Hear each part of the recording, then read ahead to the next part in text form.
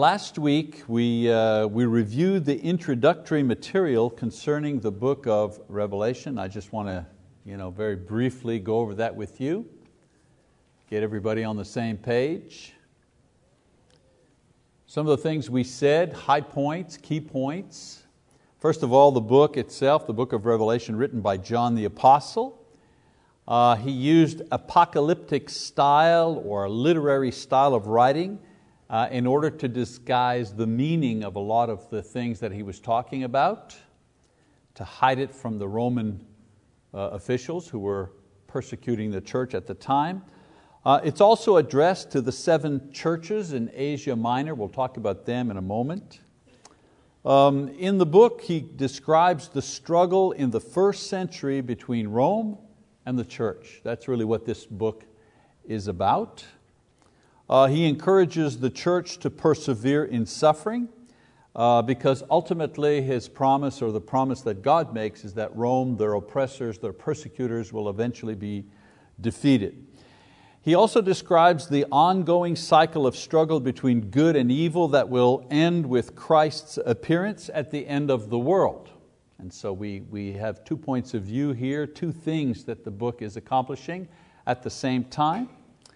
And the material is presented in a series of visions that reveal Christ and His relationship and dealings with the church on earth, and as well as the church in heaven, and also the eventual destruction of Satan. So when it says revelation, the revelation is of Christ and what Christ is doing and what Christ will do.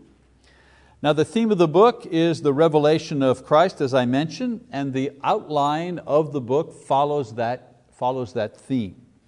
And if you don't get mired down in all of the imagery, the visions and the imagery and so on and so forth, the book is rather straightforward. So today in our class we're going to examine the first 2 sections of the outline that I gave you last week.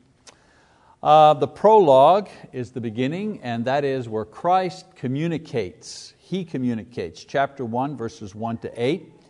And the first verse, and I forgot to mention, open your Bibles, Revelation chapter 1. I'll be throwing the verses up on the screen, but some of you like to kind of read out of your own Bible. So Revelation chapter 1. The first verse in the first chapter gives insight into the time that the rest of the material is referring to. And so if you read Revelation chapter 1, it says, the revelation of Jesus Christ which God gave Him to show to His bondservants the things which must soon take place. And He sent and communicated it by His angel to His bondservant John. There's no mystery there. Where's the mystery? He's not using any type of mysterious language. He's explaining John is explaining how he came to get these visions and this information, and what this information was about. It's about things that are going to happen when? Soon. And so in the very first verse, John, not warns, but advises or educates his audience, his readers, that the things he's going to talk about, although mysterious and a lot of visions and frightening, are things that are going to happen soon. Now I said last week that there are 4 main views on what Revelation is referring to, and I'd like to go back to those, kind of go over those once again with you. The first view is the preterist view. Preterist, someone wanted to know, well, what is where does that come from? And preterist is a term that refers to something that has happened in the past. It's actually a term used to describe the tense of a verb, the preterist tense. So if I go, the verb go is in the present. I go, I go now. And if I say I went, that's the preterist tense, past tense. So that's why they use the term preterist for the point of view that suggests or that teaches that the book of Revelation refers to the events that took place during the writing of the book, the struggle between Rome and the church. So the preterist view is that everything in the book of Revelation has already happened in the past. Okay? That's why they call it preterist, that view. Then the idealist view or teaching, sometimes they also call it the philosophical view or the spiritual view. This view says that the book contains principles that refer to the church's ongoing struggle with the evil in this world and how eventually, ultimately, the church will be victorious. And so the idealist view means that the book of Revelation describes a cycle of events that continue throughout history, up and down.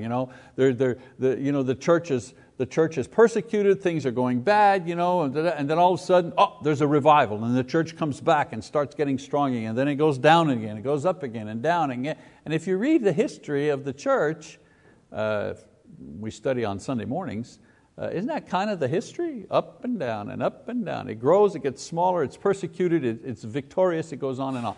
So the idealist view says that the book of Revelation is a roadmap, if you wish, of the cycle of up and down that's going to take place between the world and the church until Jesus returns and the final victory is won. Then the historicist view.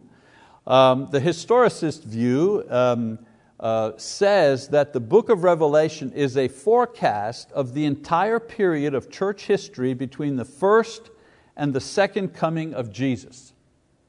So they're saying, historicists, they say the book of Revelation describes symbolically the history, the actual history that will take place between the time that Jesus comes the first time, to die on the cross and so on and so forth, and the last time that He comes. And a lot of their teaching is to try to match up events in the book of Revelation with events in human history. That's why they call it the historicist view. And then the fourth view is the futurist view. And in the futurist view, the book, people say, or teachers teach, that the book of Revelation describes mainly the events that will take place at the end of the world. Total prophecy. Now there are a lot of good arguments to support each of these views, and when it comes to the book of Revelation, I mentioned last time, it's wise not to be too dogmatic, because there are a lot of things that we don't completely grasp. However, if I were to say what I personally believe is the very best approach, and the one traditionally followed by most teachers in the churches of Christ in the Restoration movement, I would say that we hold a position that is a combination of the first and second views, as I explained last time.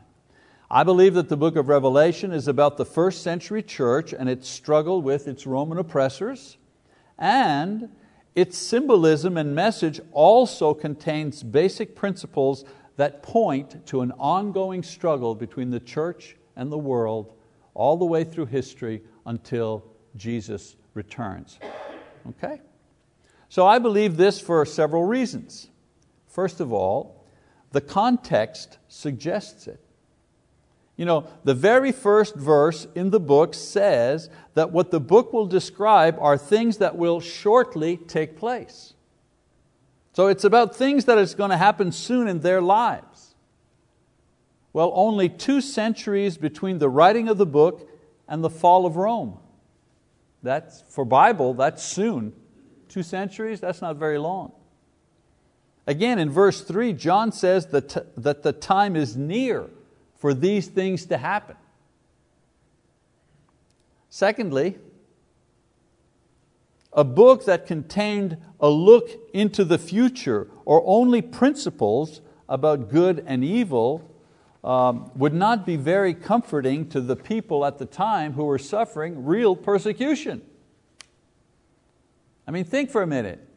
If the book of Revelation was only about the end time, when Jesus returns for the second time, if the book of Revelation is only about that time, well, the people who are suffering right away, there's not a lot of comfort for them. Yeah, sure, He's going to come one day. Well, what about what I'm going through now? Number 3, the historical and futurist views do not deal with the reality of the Roman Empire.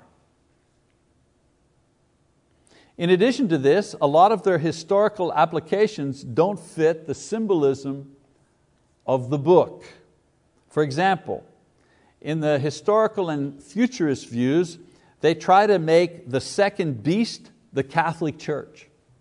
Remember I said, they try to sync up all the events or all the symbols in Revelation to actual historical events and actual historical people and institutions. And so many of them claim, well, the second beast, that's the Catholic Church. But the Catholic Church didn't exist in the first century. As much as they like to think that they did, but we know that they didn't. Historically, we know it. See what I'm saying? So these two views begin with an assumption. The assumption is, the book of Revelation is only about the end of time. Or it's really about actual history. And then they tried to prove their point of view by gerrymandering all the symbols, putting the square holes in the round pegs and so on and so forth, and it doesn't fit. There's always pieces left over. So I think that the combination of the preterist view and the idealist view together explain accurately, but in a very simple way, most of the symbols and images and purposes of the book. And when I say most, I'm not saying all of them, but most of them. And when you are dealing with the Bible and you're trying to interpret a passage and so on and so forth, and there are various interpretations, and that happens, the rule of thumb is, the rule of good interpretation is, you go with the interpretation that explains most of the things. In other words, you go with the interpretation that answers most of the questions. And usually with the one that is the most straightforward. If you have to kind of invent stuff to make it happen, you're not really doing justice to the text. And so the combination of the preterist and idealist view explains most of the symbols in context. For example, it was written to encourage and warn the early church about events that were soon to take place. And we know historically those things took place. And two, it does provide every generation an encouragement that Christ will care for His church and be victorious in the end. So even though I read it today in the 21st century, even though I know that the historical stuff has already happened to the early church, in its persecution with Rome, I still can draw comfort from the idea that it promises at the very end, even our suffering, even whatever we're going through in our lifetime, Christ will be victorious. And so it answers most of the questions, it solves most of the riddles.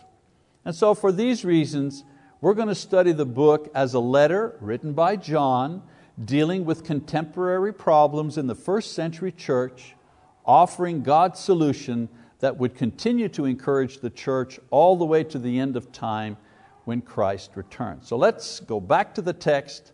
Let's read chapter 1, verses 1, 2, and 3. It says, "The revelation of Jesus Christ, which God gave Him to show to His bondservants the things which must soon take place, and He sent and communicated it by His angel to His bondservant John, who testified to the word of God and to the testimony of Jesus Christ, even to all that he saw.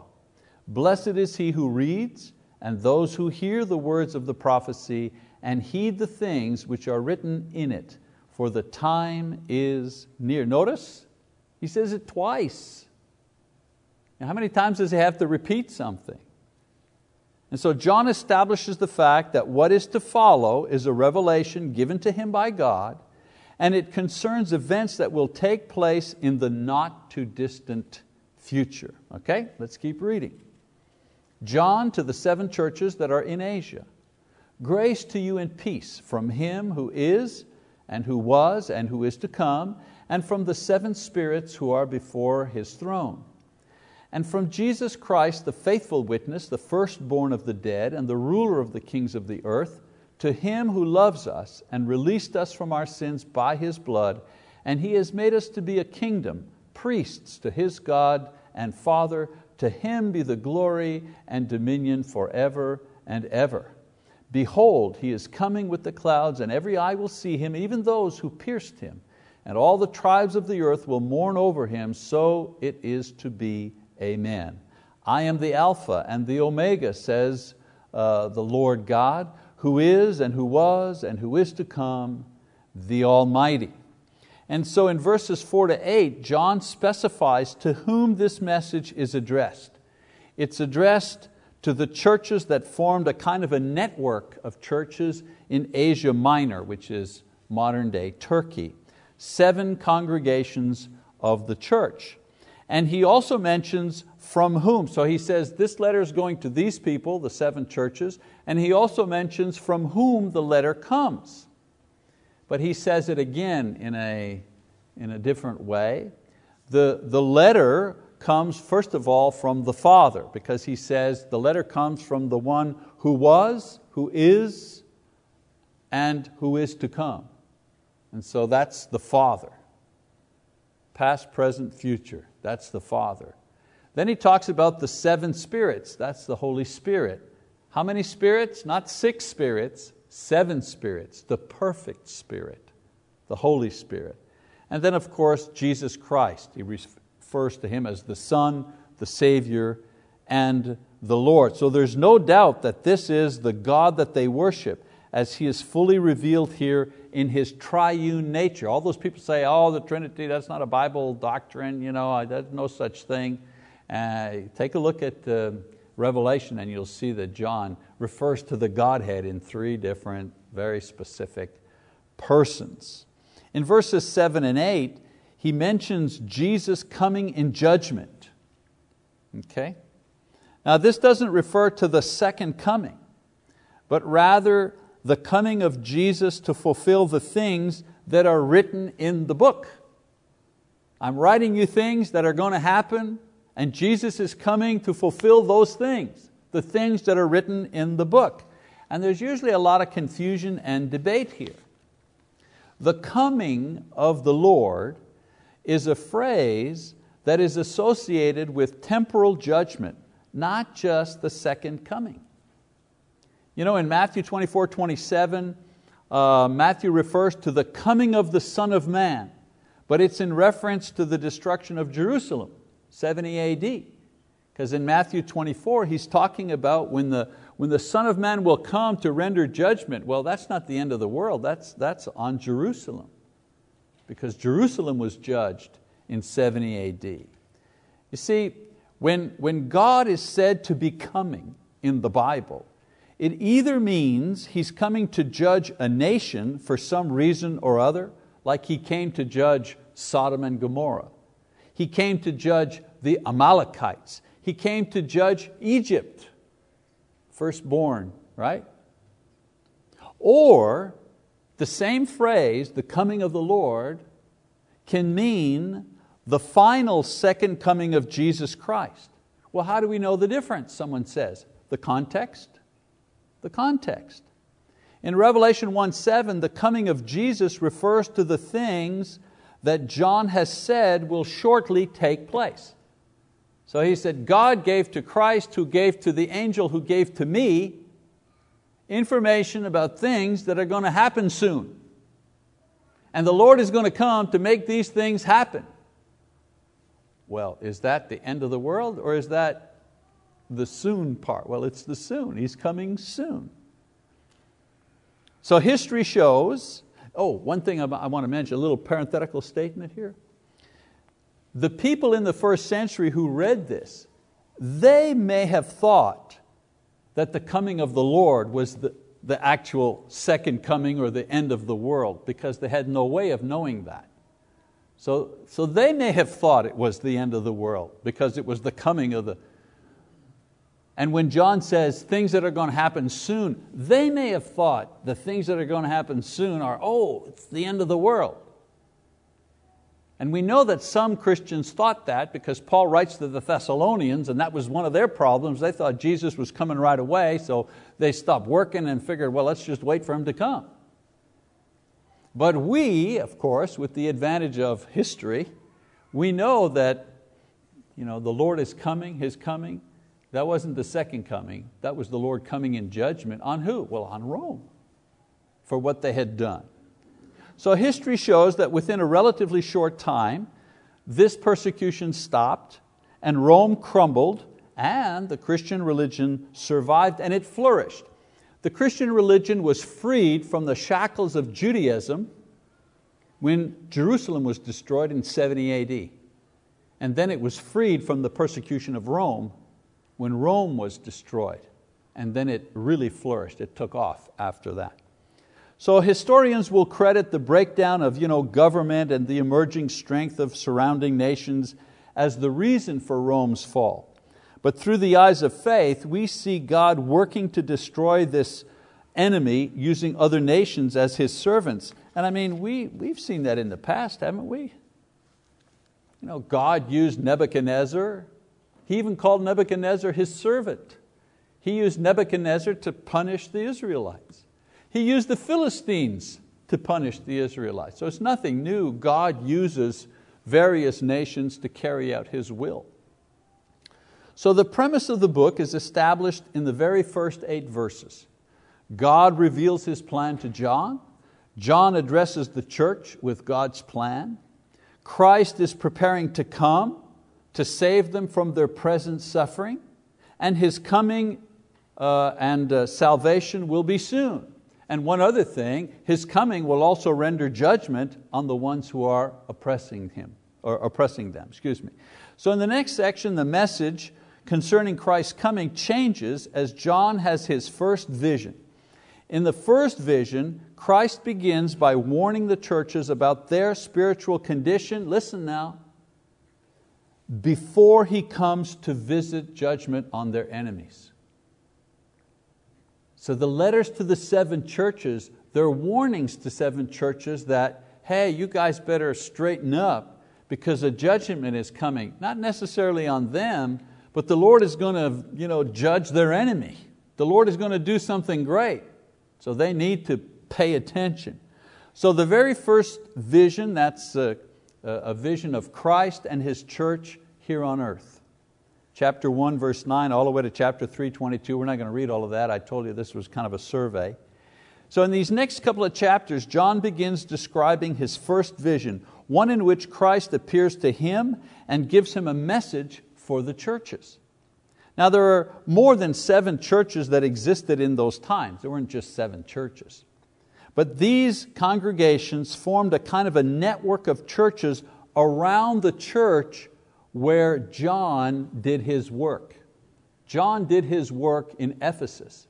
After Jerusalem was destroyed in 70 AD, there was a strong Christian church in Jerusalem. Obviously that was where the church started. But when Jerusalem was destroyed in 70 AD, the center of church work and church teaching and so on and so forth moved from Jerusalem to Ephesus.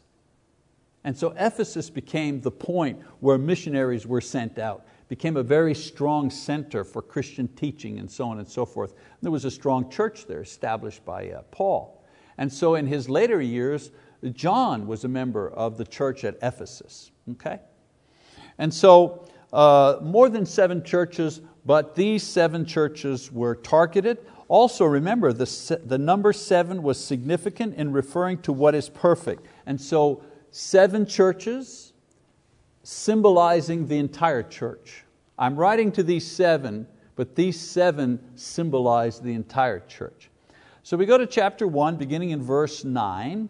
And in this passage, John has a vision of Jesus and Jesus in His glorious state. So let's read that.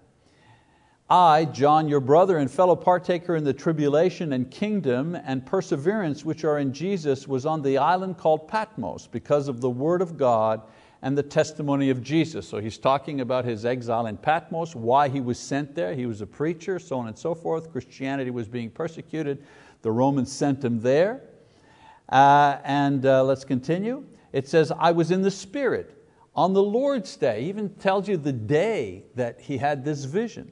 And I heard behind me a loud voice like the sound of a trumpet saying, write in a book what you see and send it to the 7 churches, to Ephesus and to Smyrna and to Pergamum and to Thyatira and to Sardis and to Philadelphia and to Laodicea.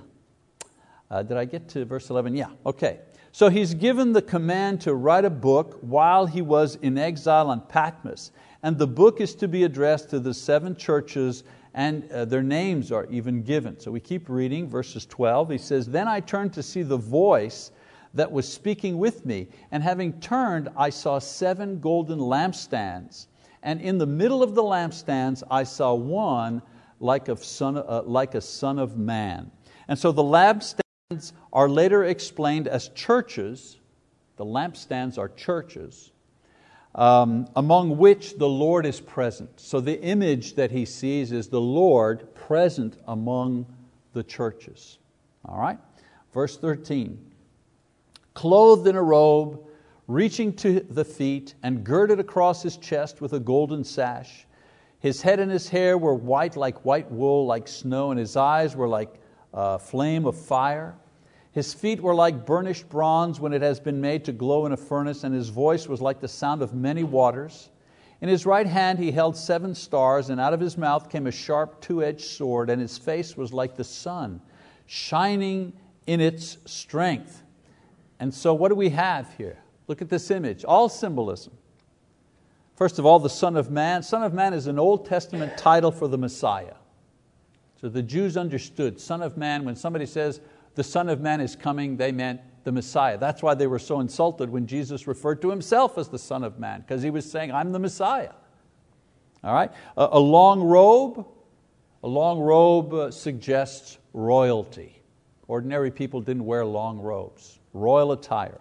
The golden girdle, the sash, if you wish, a symbol of the priesthood and purity. The hair white as wool. Nobody has hair as white as wool. Is the concept of the supernatural. We're not looking at just an ordinary man here. So this is supernatural.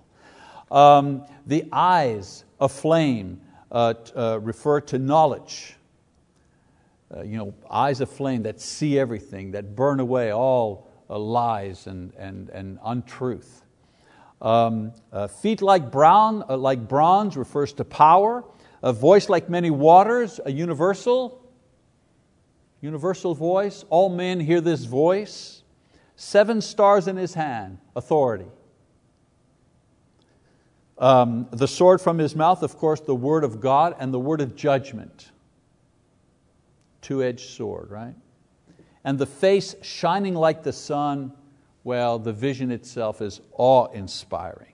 So the vision of God with each element describing different facets of God's character and being. So that's His vision.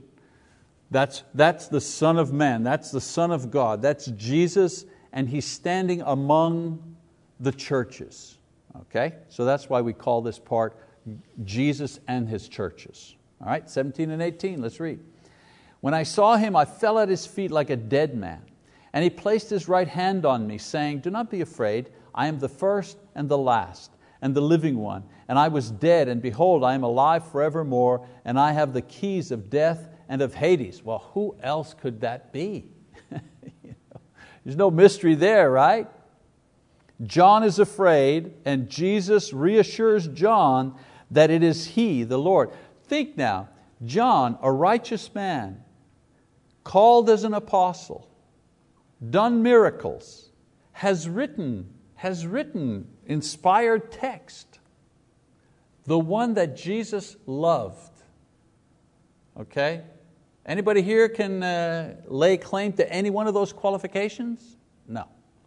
And yet, when he sees Jesus, this righteous man, when he sees Jesus, what happens to him? He falls on his face in fear. Can you imagine facing Jesus without the cover of His blood? I mean, it would be like being incinerated in a heartbeat, spiritually and of course physically. That is what happens, isn't it? And so John is afraid, and Jesus reassures him. Don't be afraid, it's me, he says. Verse 19, Therefore write the things which you have seen, and the things which are, and the things which will take place after these things. As for the mystery of the 7 stars which you saw in my right hand, and the 7 golden lampstands, the 7 stars are the angels of the 7 churches, and the 7 lampstands are the 7 churches. So he's told to record his vision and explain the meaning of the 7 stars. He's told that the 7 stars are angels who belong or serve the churches represented by the lampstand. In essence, Jesus is saying that He is close at hand. He is close to the churches. He is ready to judge and intervene in the things that are taking place, but first, He has a specific message for the churches. Now, the next 2 chapters, which I encourage you to read, read ahead. Like I said, we won't read all of the passages, we don't have time. So I'm encouraging you to be a couple of chapters ahead of me, so when I talk about things, you'll know what I'm talking about. So anyways, he lists 7 churches and a message for each one.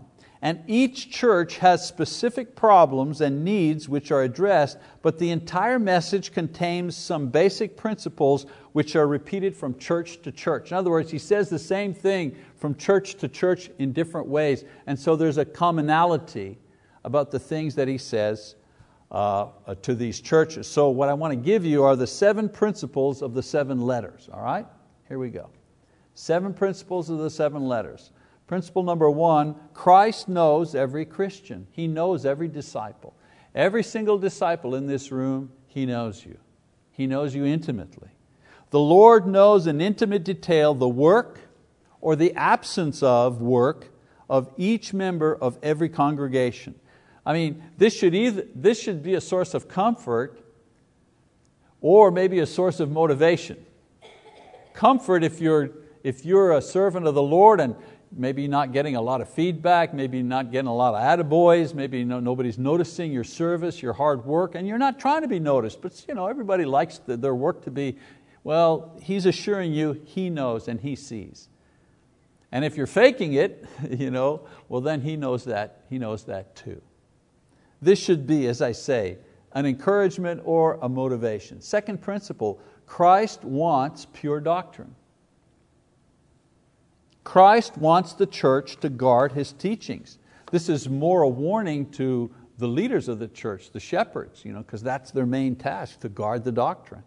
The church needs to be careful in what it hears and what it believes and what it teaches. The doctrines that you hold and teach will make a difference.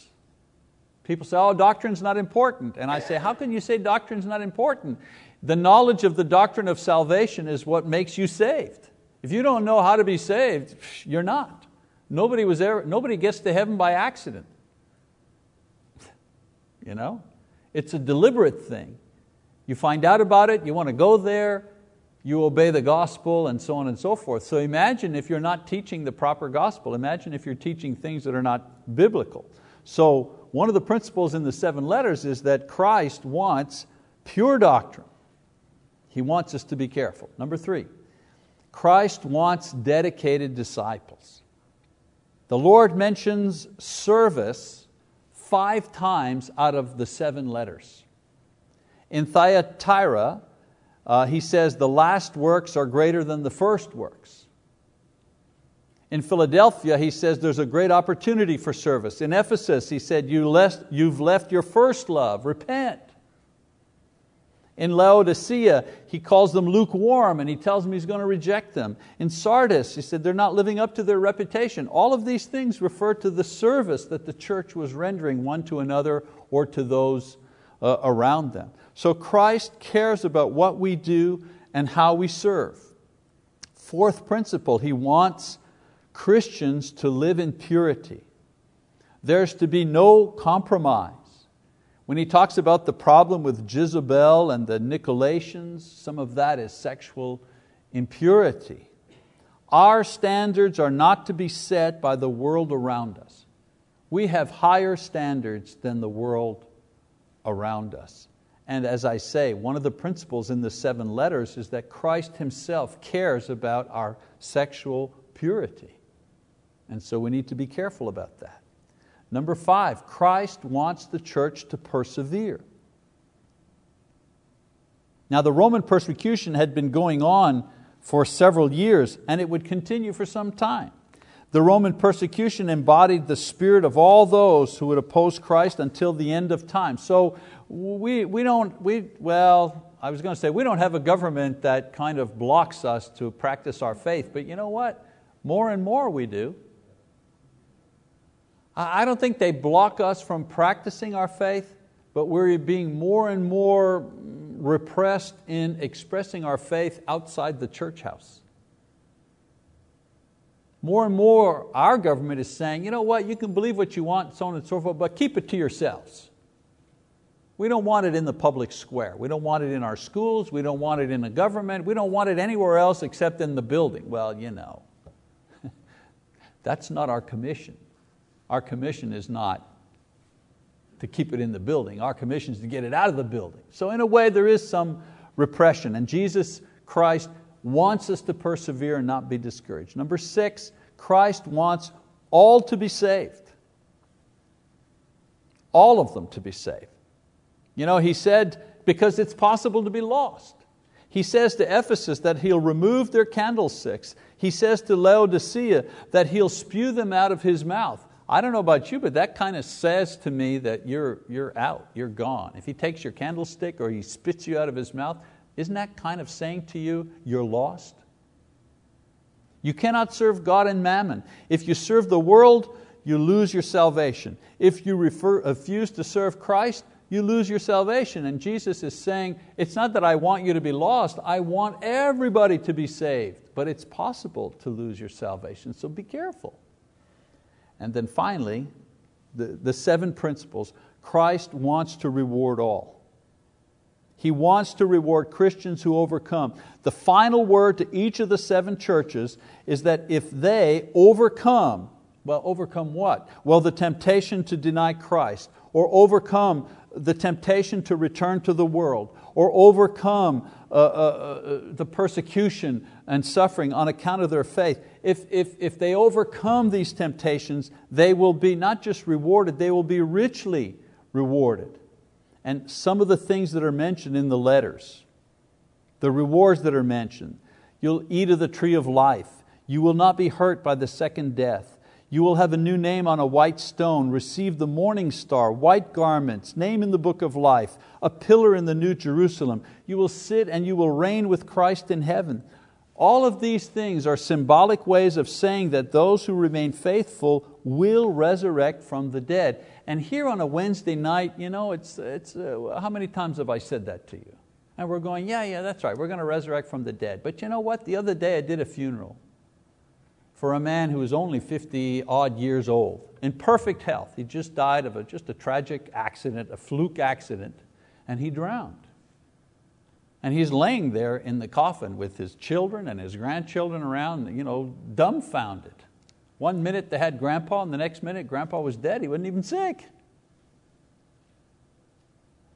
And when I talked about the resurrection to those people, I guarantee you the idea of the resurrection sure resonated with them.